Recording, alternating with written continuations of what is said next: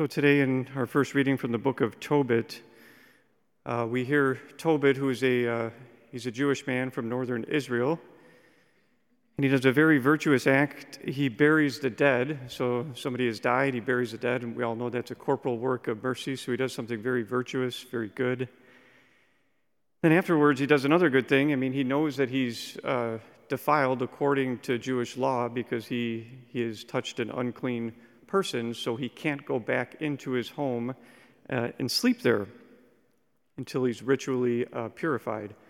So he does what is right and just according to the Jewish law, and he sleeps outside, and then, boom, we hear this kind of crazy story that bird droppings go into his eyes and blind him.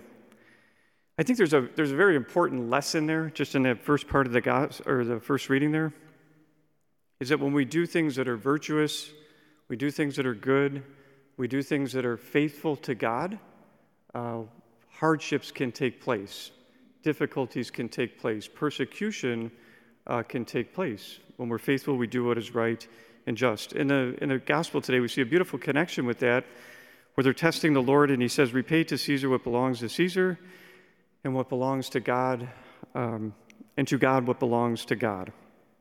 That beautiful reminder is that when we give to God what belongs to God, when we do what is right and just, when we follow him faithfully, oftentimes there's going to be hardship and persecution that follows from that.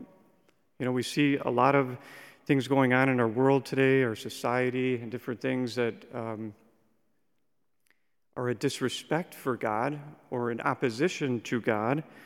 We see so many things being proposed in our culture as far as the stance on human life that is a disrespect towards how God has created life in the image and likeness of him.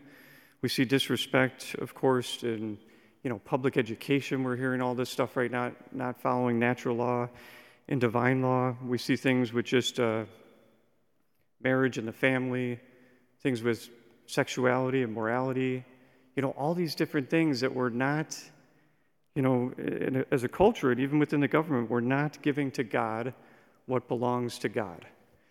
And so it's very challenging, but I think that the encouragement today is we see Tobit so faithful, we see Jesus so faithful, we see all the martyrs, that's why we read today, St. Justin, so faithful to God that they didn't waver when it came to giving to God what belongs to God, even if it meant persecution, even if it meant hardship, even if it meant death. There's a beautiful line in the Office of Readings this morning that we read, just St. Justin and his companions are being persecuted because they would not give to the government, the leaders there, they wouldn't sacrifice to their idols. And they said so beautifully these lines, "We hope to suffer torment for the sake of the Lord Jesus Christ and so be saved.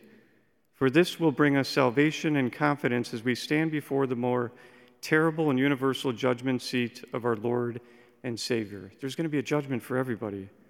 In the same way, the other martyrs also said, "Do what you will. We're Christians, and we do not offer sacrifice to idols."